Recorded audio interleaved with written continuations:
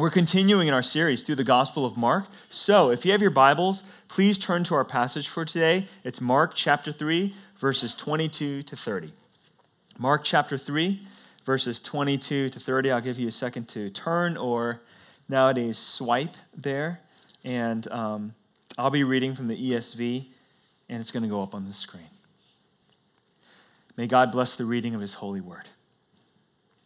And the scribes who came down from Jerusalem were saying, "He is possessed by Beelzebul, and by the prince of demons he casts out the demons." And he called them to him and said to them in parables, "How can Satan cast out Satan? If a kingdom is divided against itself, that kingdom cannot stand. And if a house is divided against itself, that house will not be able to stand. And if Satan is risen up against himself and is divided, he cannot stand, but is coming to an end. But no one can enter a strong man's house and plunder his goods, unless he first binds the strong man. Then indeed he may plunder his house. Truly, I say to you, all sins will be forgiven the children of man, and whatever blasphemies they utter. But whoever blasphemes against the Holy Spirit never has forgiveness, but is guilty of an eternal sin. For they had said, he has an unclean spirit." Amen. The word of the Lord. And brothers and sisters, this is an intimidating text, is it not? It's pretty terrifying. It's infamous because it contains that idea, that quote of the blasphemy against the Spirit, that one sin that is unpardonable, that one sin where you will not receive forgiveness. And if you've grown up in the church, that is like terrifying.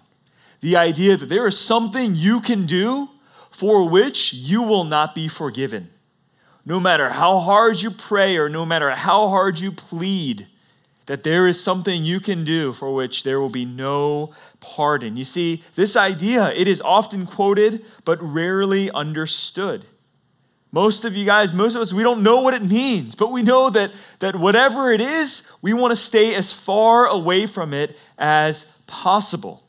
Now, many preachers, when they're working through the Gospel of Mark, you see, when I prep these series, I look at other churches, other pastors, and I'm curious to see how have they broken down the Gospel of Mark into like kind of preaching sections. And what I notice is there are a lot of pastors that get to this passage and they just skip it over. They just bypass. They just U-turn, Google Maps and just like redirect because it's so difficult. Who wants to preach on a passage that says there's an unforgivable sin? Who wants to hear a message on an unpardonable sin? But I believe, and I was kind of like working through and just prepping and praying, I believe that pastors, we are called to preach the whole counsel of God.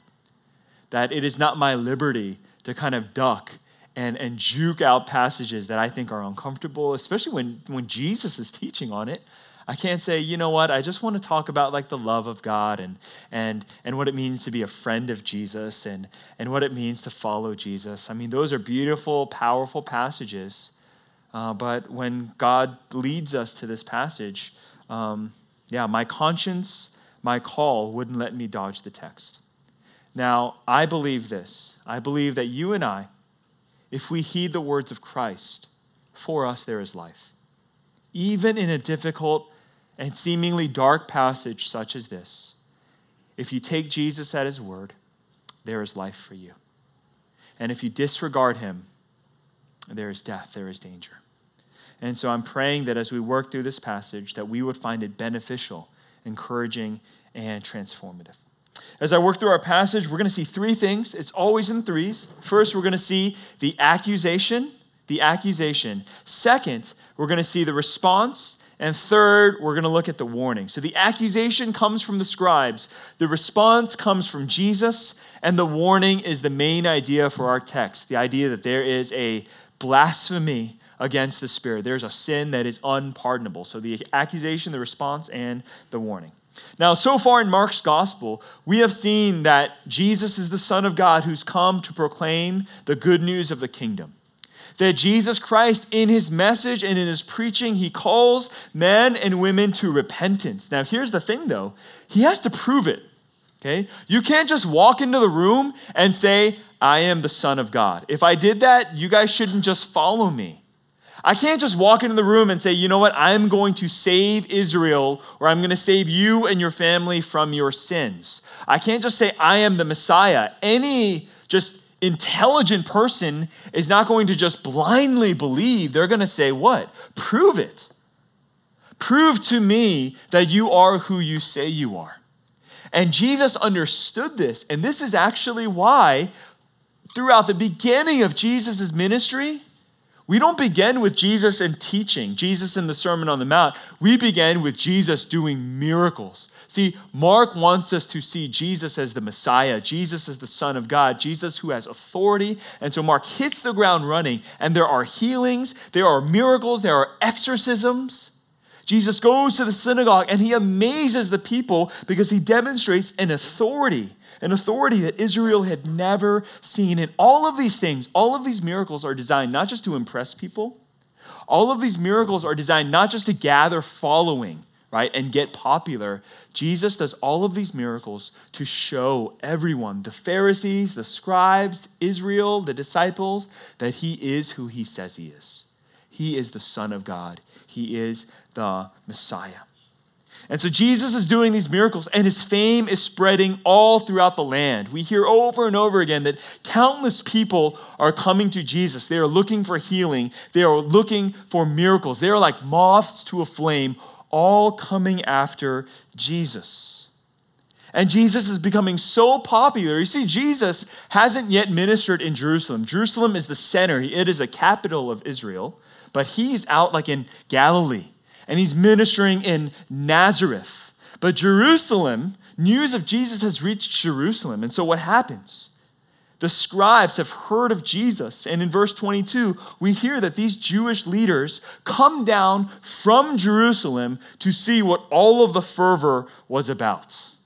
They want to know, who is this Jesus? We've heard about him. He claims to be the Messiah. Let's examine and see for ourselves. And they see him. They see him doing miracles. They hear his teaching. And they conclude that he is possessed by Beelzebul. They conclude that he is possessed by the devil, that he is a prince of Satan. This is the accusation. Now, this isn't Jesus' first confrontation with the leaders of Israel, but it was the most direct and offensive. You see, previously, when the leaders of Israel, whether it's the scribes or the Pharisees, when they kind of saw Jesus, they all took like passive-aggressive jabs. You guys know what it means to be passive-aggressive, right? You're kind of critical of someone. You don't like the way someone's doing something. So rather than say, hey, stop that, that's annoying, or that's inappropriate, or that's rude, you'll just be like, hey, should you be doing that? Do you think that like they would appreciate that? Or like maybe you should reconsider. And the Pharisees do exactly the same. They don't like the way Jesus' disciples are acting. So they ask, they say, hey, why aren't your disciples fasting like the disciples of John or the disciples of the Pharisees? Shouldn't they be a little bit more righteous and disciplined? All of that is passive-aggressive confrontation.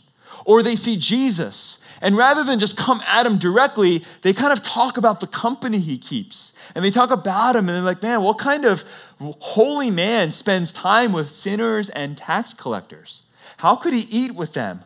Or they see Jesus at the synagogue, and they see that he's about to heal a man with a withered hand. And rather than intervene, they're just kind of like waiting. They were just wanting to trap him, wanting to test him. Everything is passive confrontation. But here, it gets aggressive. Here, it escalates. The Sadducees, they just straight up confront him, and they say, you know what? He is possessed by the devil. That's the accusation. Now, why do they have to say this? Why do they have to talk about this? Here's the thing. Here's the reason why. He clearly has power.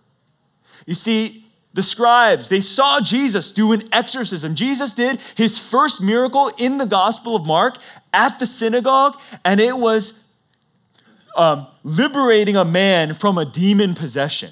That was his first miracle in the Gospel of Mark. And so none of the Jewish leaders can deny his power. None of the Jewish leaders can deny the fact that he can perform exorcisms at the command of his word. They've never seen anything like that. They can't deny the miracles, the fact that he's healing men with leprosy, right? that he's caring for the sick. This was undeniable in Jesus' ministry. So what did the leaders have to do? The scribes had to come up with a different story. They had to come up with an explanation that would protect their own authority and undercut Jesus's. Okay? That's what they're doing. Guys, have you ever been in the middle of an argument with somebody who is so desperate to win that they just start going crazy? That they start saying absurd, insane, crazy things. They are absolutely illogical, but they just say it with their chest. And they know that like it doesn't matter what I say. I just have to win the argument. I have to get my way, right? You guys are thinking about each other. I think siblings are thinking about their siblings. Wives, husbands are thinking about your spouse, all right? We'll pray for reconciliation later, right? We all have that one friend or one family member who does this. And this is what the scribes have been reduced to. They have to win the argument.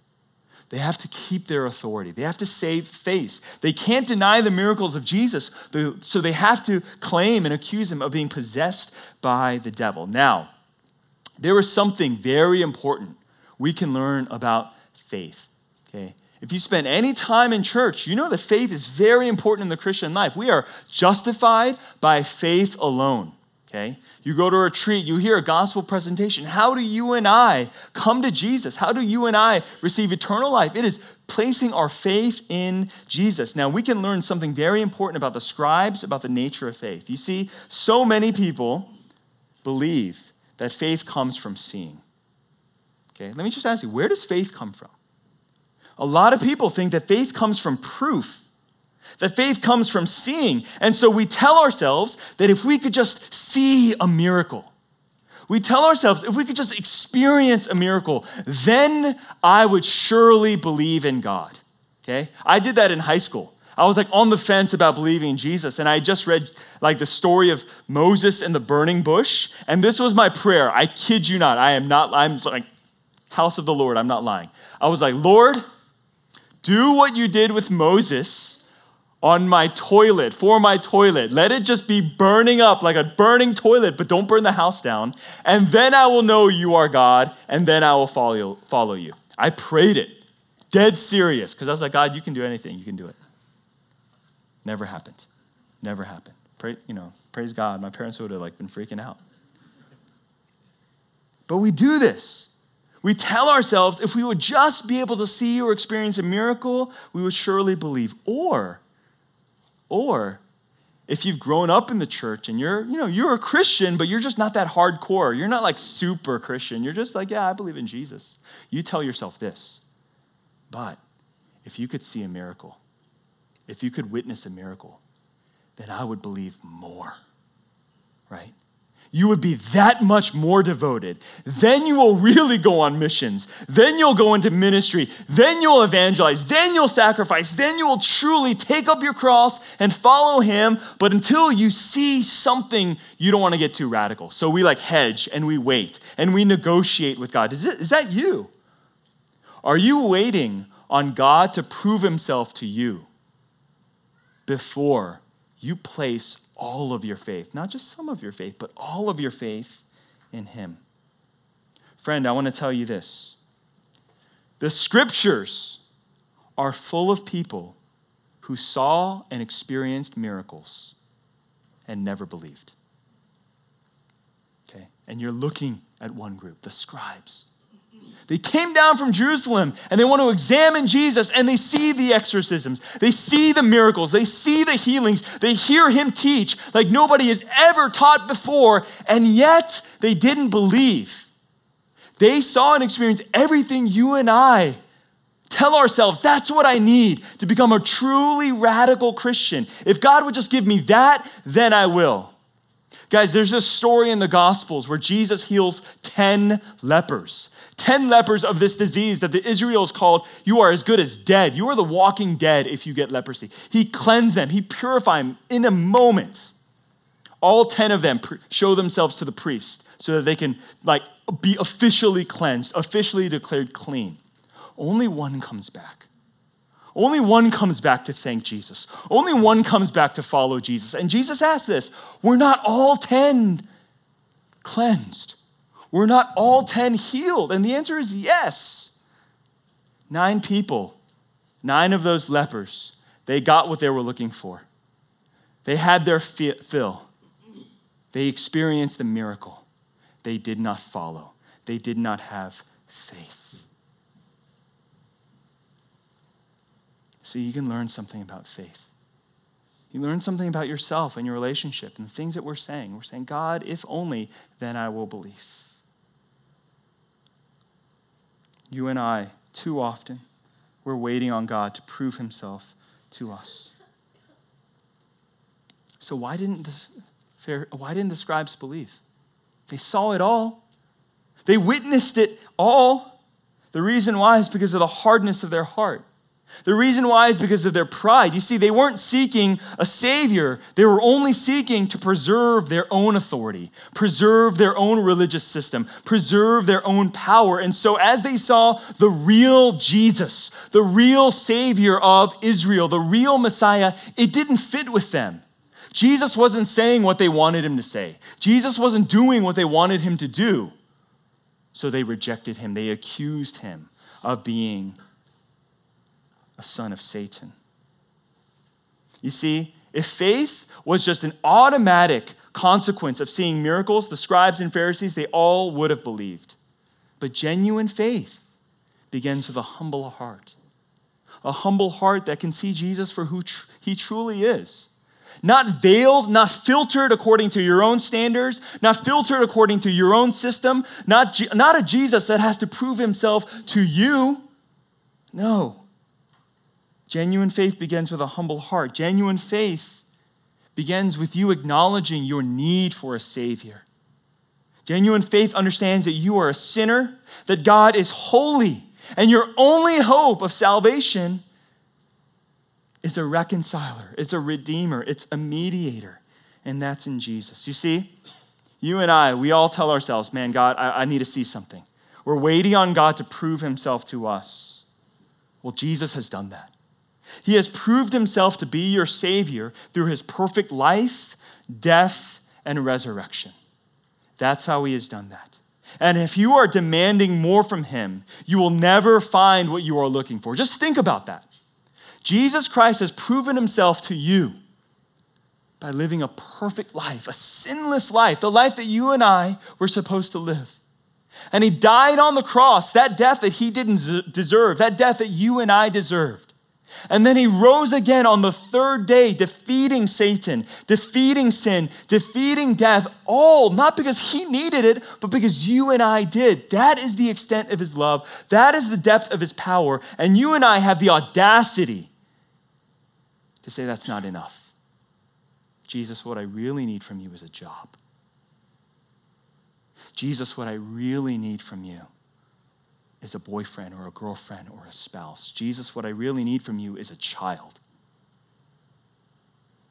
And we tell ourselves that, God, that is how you will prove your love to me. And we utterly reject the person and work of Jesus. And if you keep looking for a Savior with your own selfish, self-centered criteria, you will never find him in the scriptures. You will never find him in Jesus. He will not bow down. He will not bow down to those criteria. We're looking for the wrong things in the wrong places. We are just like the scribes. Don't we do that? We look at the scribes, we're like, oh my God, you guys are so dumb. That's not the son of Satan, that's the son of God. Why don't you guys believe? And then we come up with the very same excuses.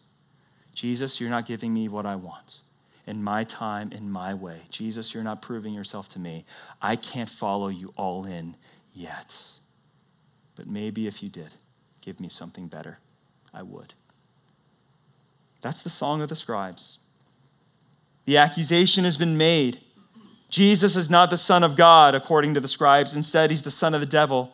And that's the source of his power. You see, they said, by the prince of demons, he casts out demons. Once again, we see him casting out demons. That power is not coming from God. They say it's coming from Satan. Immediately, we see Jesus' response. Let's look again at verse 23. He called them to him and said to them in parables, how can Satan cast out Satan? If a kingdom is divided against itself, that kingdom cannot stand. If a house is divided against itself, that house will not be able to stand. Kind of sounds like that Under Armour commercial, right? Anyways, and if Satan has risen up against himself and is divided, he cannot stand, but is coming to an end.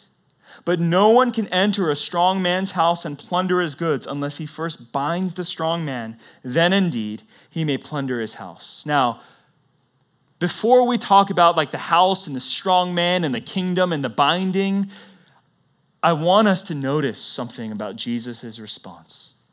And it's actually his kindness and his patience.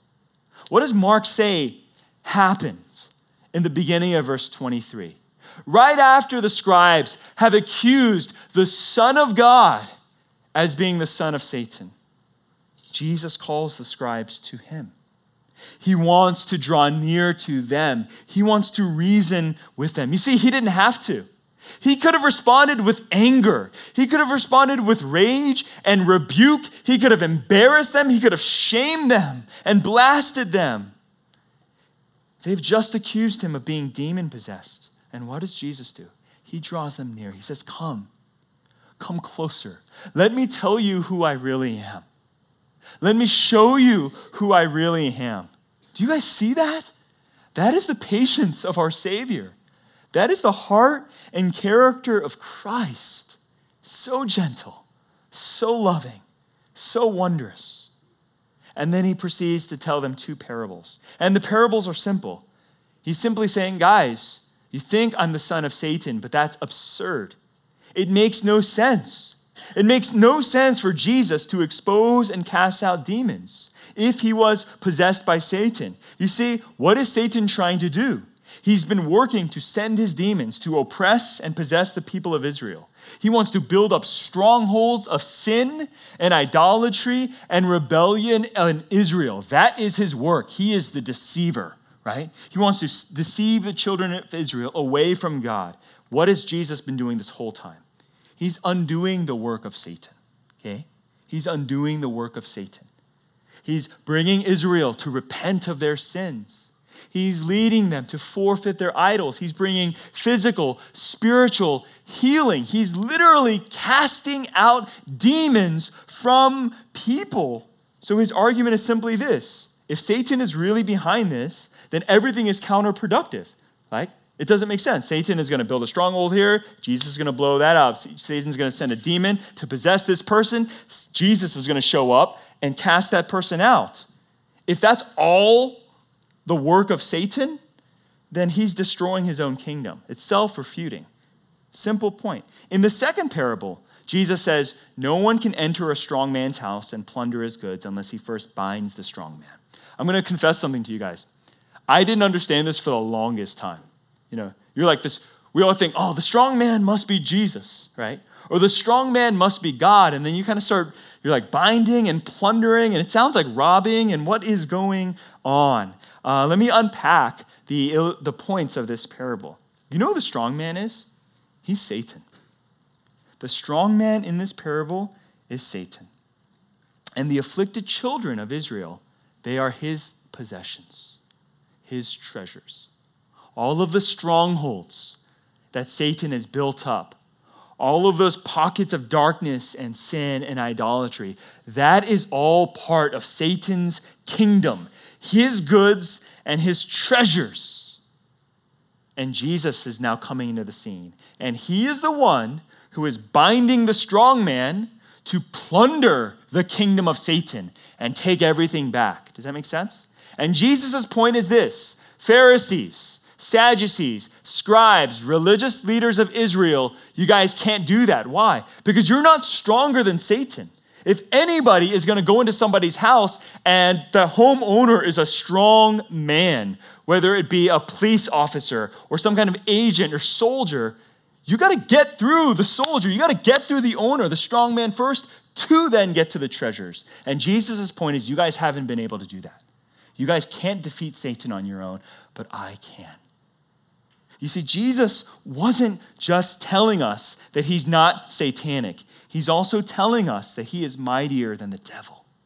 He is stronger than Satan. And as he binds Satan, he plunders the kingdom of Satan. So he takes back the children of Israel. He liberates the children of Israel. He renews and redeems the children of Israel. You see, we may not be able to defeat Satan, but Jesus can. That's what he's telling us today, that he has come to destroy the works of the devil. And this is such a mighty promise. And it's such a source of hope for you and I because, guys, Satan is not just working. He was not just working in the Old Testament and in the New Testament.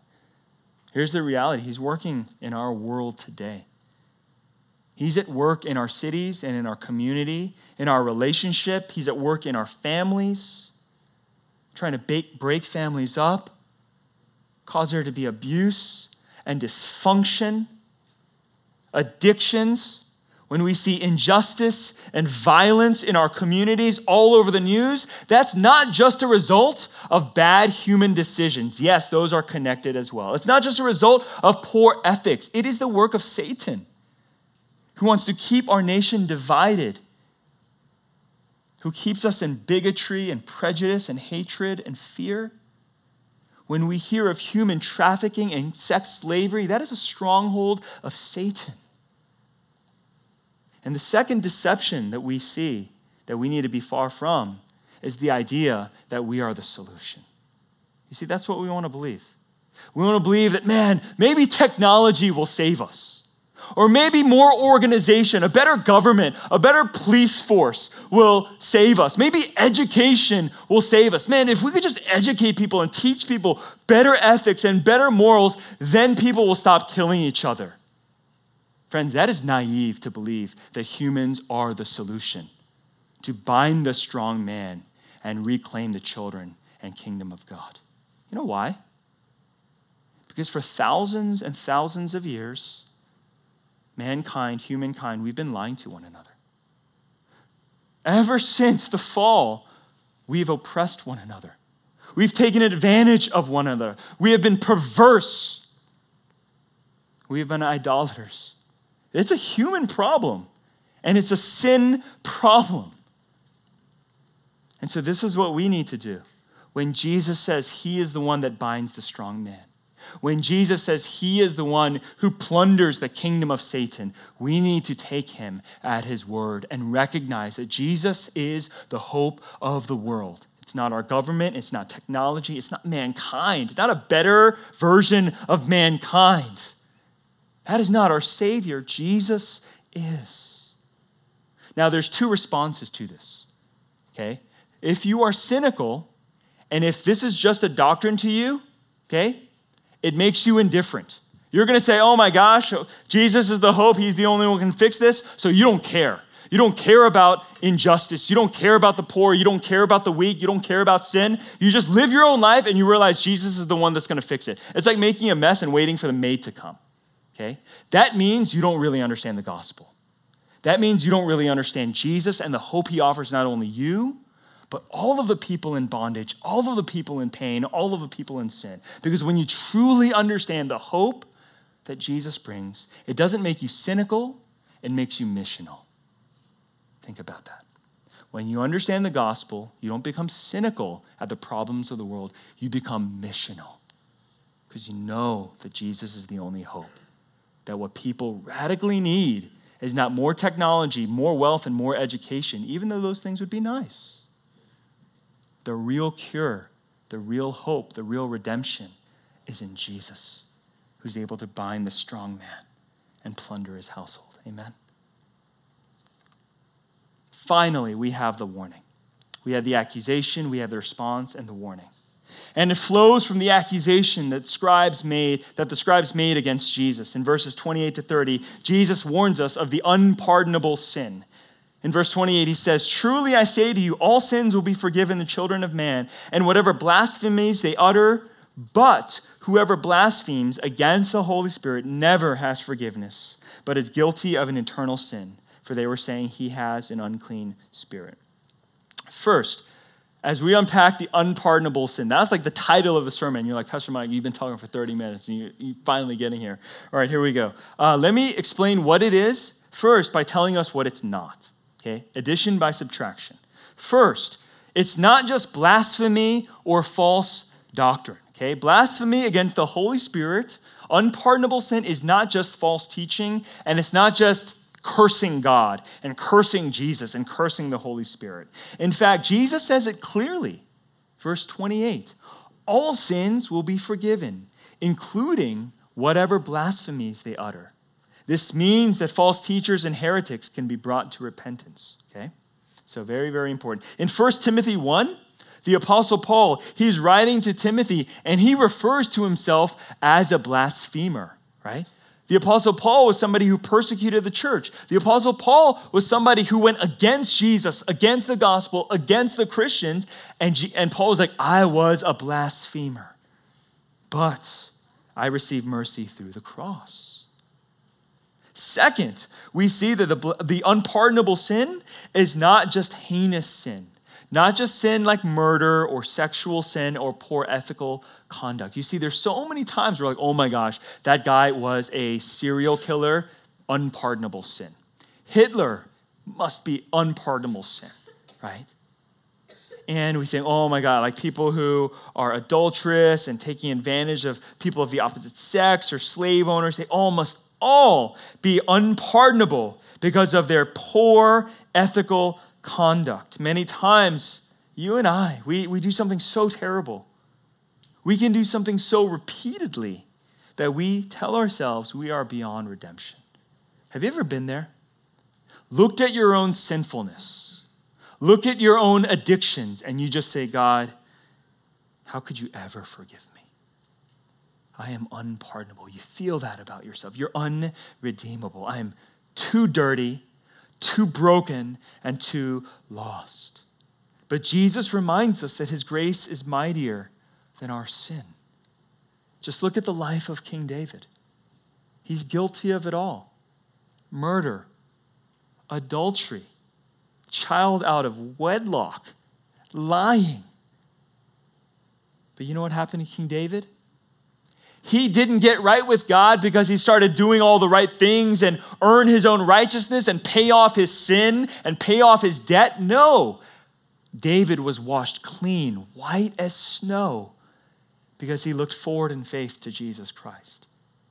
He looked forward to a God who was gracious, a God who he knew could forgive him by the blood of the Messiah that would come.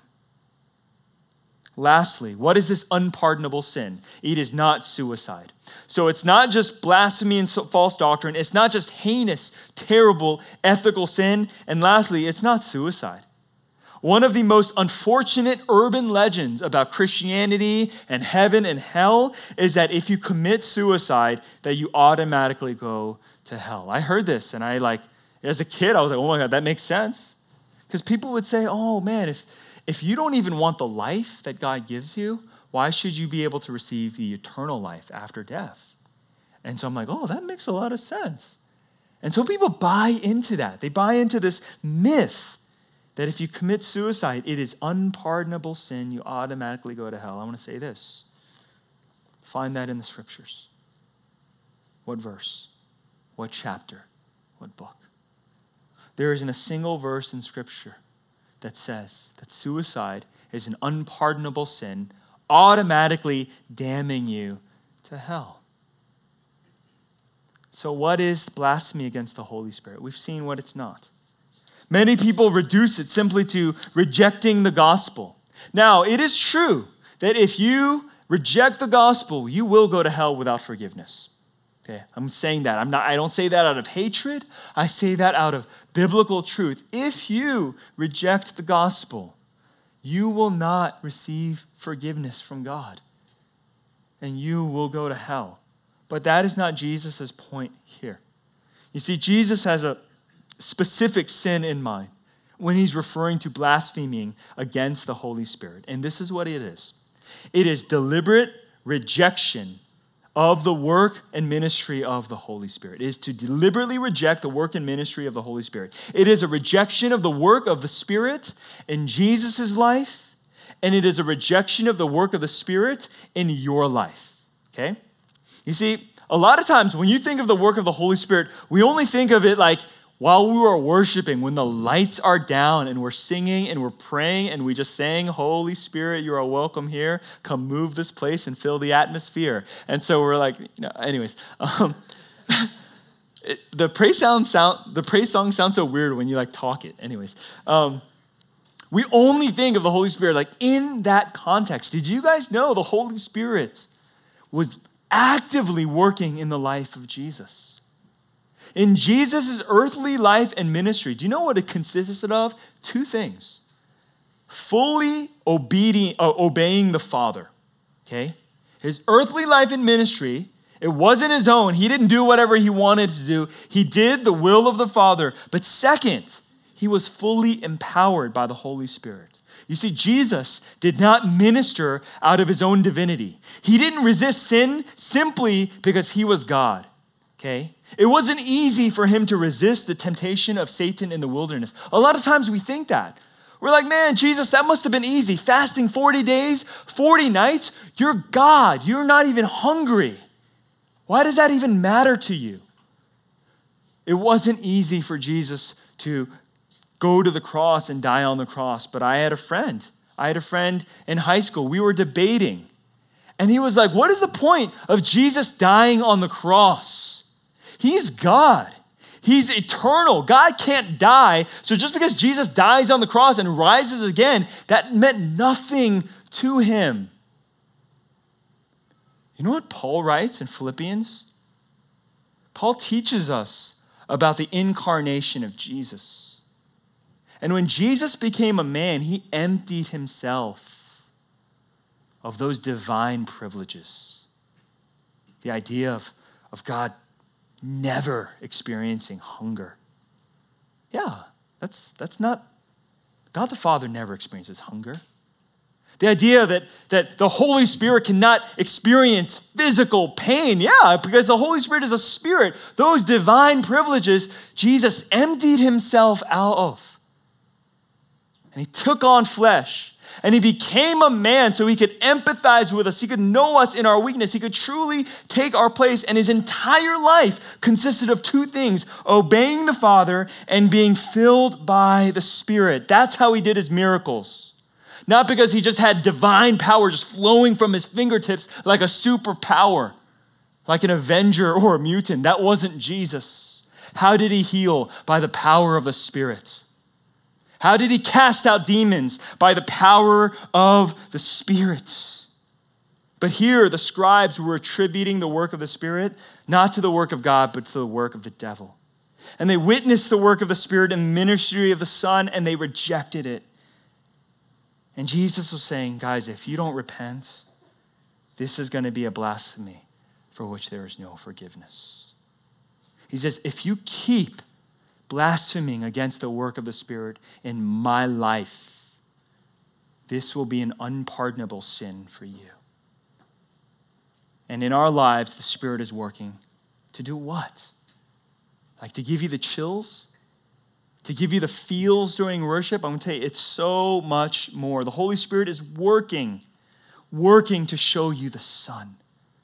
The Holy Spirit is the Spirit of truth, and he shines the light of God's word and his gospel into our hearts that are darkened, our minds that are lost and numb, and he illuminates us so that we can know and trust in the gospel. By the Spirit and his work, we can discern truth from error, not because you and I are intelligent, not because we are so much wiser than other people. Why? How did you and I come to realize that Jesus is the way, the truth, and the life? It is because of the Spirit, and he's working in you. It is by the leading of the Holy Spirit that you and I acknowledge our sin. We are broken over our sin. We are contrite over our sin. We confess our sins and place our faith in Jesus. This is what the Holy Spirit aims to do. He purposes to do in our lives. Here's the question. If you resist and if you reject, is that not unpardonable? You see, there are many today who are resisting and rejecting the work of the Holy Spirit.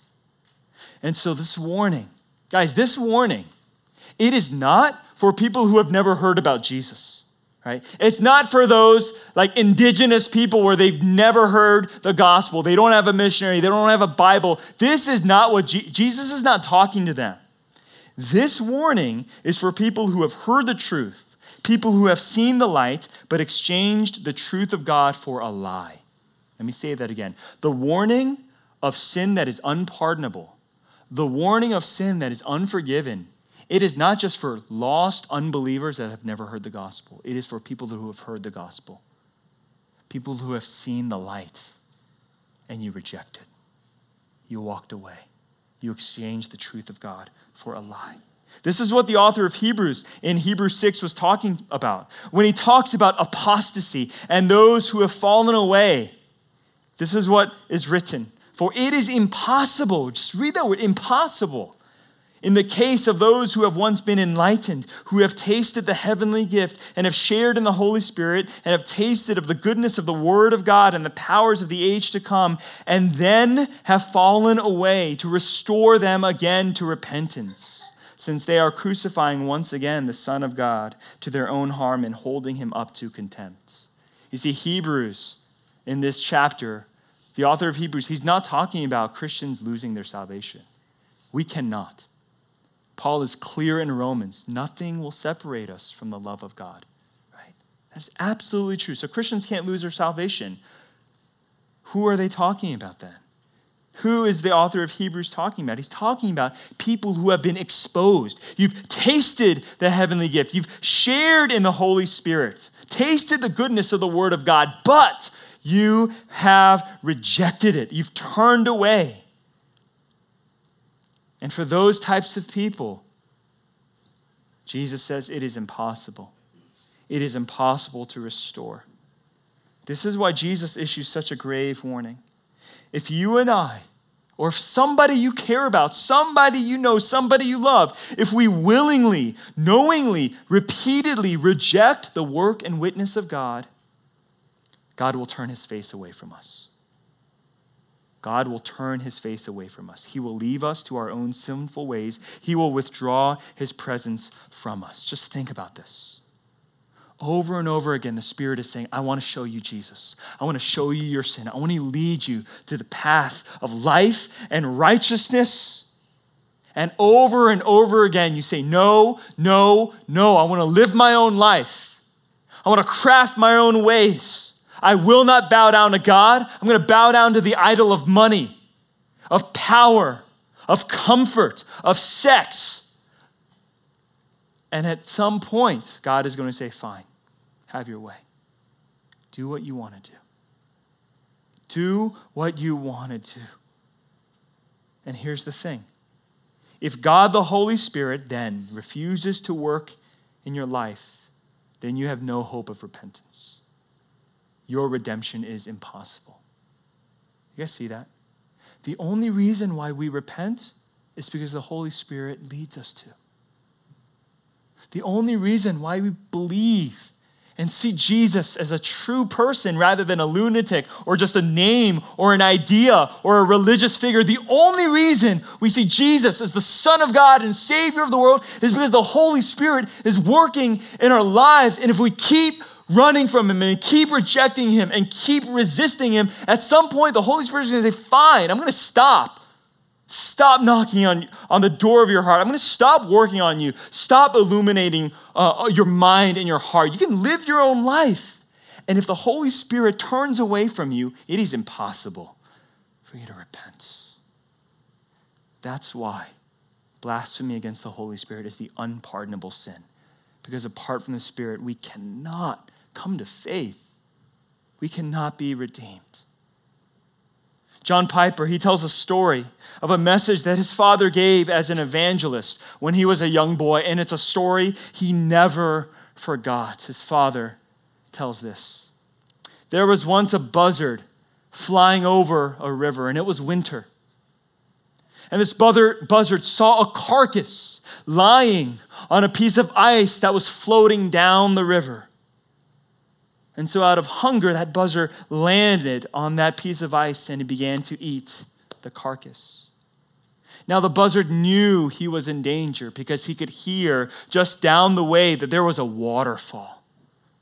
But it didn't bother the buzzard because he knew that he had these magnificent and powerful wings, and he assumed that anytime he wants, he can just soar off back to the safety of the sky. So this buzzard sitting on this block of ice just keeps eating that carcass on and on and on. And just as that iceberg is about to go down the waterfall, the buzzard spreads its wings, ready to fly according to its own will and timing, but he can't because his claws are frozen in the ice. And as the ice descends down into the waterfall, the buzzard goes down with it, perishing in this life and the life to come. Why do I share that story? Because there are some of you here who are toying with sin on and on and on. And you think, I will quit when I want to. I will stop whenever I really need to. But for now, I'm going to toy with that sin on and on. Do you know how much danger you are in? Do you know how costly it is for you to resist the Holy Spirit and refuse to repent? How costly it is for you to realize, whether it is in worship as we confess our sins, or once a month when we take communion, those moments when you sense God piercing your heart, convicting you of your sin, how costly it is for you to ignore God and the work of the Spirit. Do you see the pride in your heart that has been deceiving you? Telling you, you know what, you can quit whenever you want. You negotiating with God, saying, you know what, God, I will quit once I get married. Or man, once I have kids, then I know that's when I really need to take my faith and my life seriously, because I realize it's not just for me, it's for my kids. But until then, I'm going to live my own way. Or whatever type of negotiating language you lay before God to justify yourself going on and on in sin. You know there's danger, but you say, I can keep doing it. Today, tonight, this week, brothers and sisters, has the Spirit of God shown you your sin? What are you thinking about right now? Has He convicted you to repent, to turn away and go to Christ? My next question is this: what then are you waiting for? Do not delay. Don't push it off till next week, next month, next year. The reality is this: none of us is promised another day. None of us is promised another opportunity to come to Christ. Think about that. Think about the last time you experienced the unction of the Holy Spirit. The last time you felt God was speaking to you, moving in your heart, convicting you, allowing you to see the vanity of your ways, the vanity of your sins, the vanity of the world. And what did you do? Did you say, you know what, I'll wait for this to happen next time, at the next service, the next retreat, the next event? Friends, the reality is this: you are not guaranteed another visit from the Holy Spirit, another movement of God. Who are you and I to feel entitled to that whenever we would like it, according to our schedule and convenience? Brother and sister, today, if you hear His voice, do not harden your hearts. Now, the good news is this. The good news is this. Jesus declares, truly I say to you, all your sins will be forgiven. All your sins will be forgiven. That's what He says. Right before He talks about this blasphemy against the Holy Spirit, the unpardonable sin, Jesus makes this promise. Truly I say to you, and did you know, church, that He is the only one in the entire New Testament who uses that phrase, truly I say to you. Why? Because He is the only one that makes promises. He is the only one who is God incarnate. He is the only one who is the Word of God, who has the authority to make those kinds of promises, that all of our sins will be paid for, all of our sins will be atoned for, that we can be forgiven. however crimson, however terrible they might be. Jesus says, truly, I say to you, all sins will be forgiven. His promises are sure. And so this is the reality today, that although our Lord's warning, it is dreadful, his promise is delightful. See, that warning was a warning to keep us from everlasting, eternal death. But he didn't just leave it there. He gave us a promise. He gave us assurance that if we repent and place our faith in him, truly all our sins will be forgiven. Brothers and sisters, that's Jesus' promise to you. Would you take him at his word? Let's pray. Father, we thank you so much for sending your Son, Jesus Christ, to be the demonstration of your love for us. God, we thank you that you give us such patience and kindness, that though we sin repeatedly over and over again, though we take your grace for granted, Lord, you are a God who doesn't give up on us, and you keep pursuing us. We thank you that we have, even right now, in this moment, the work of your Holy Spirit to convict our hearts of our sin and to lead us in faith and trust in Jesus. Father, I pray for every brother and sister here right now that we would not resist your Holy Spirit, but rather we would say to you, oh God, yes and amen. Your will be done in my life. Lord, would you speak? And would our hearts be soft? Would we be clay in your hands? Would you be the great potter? We are yours.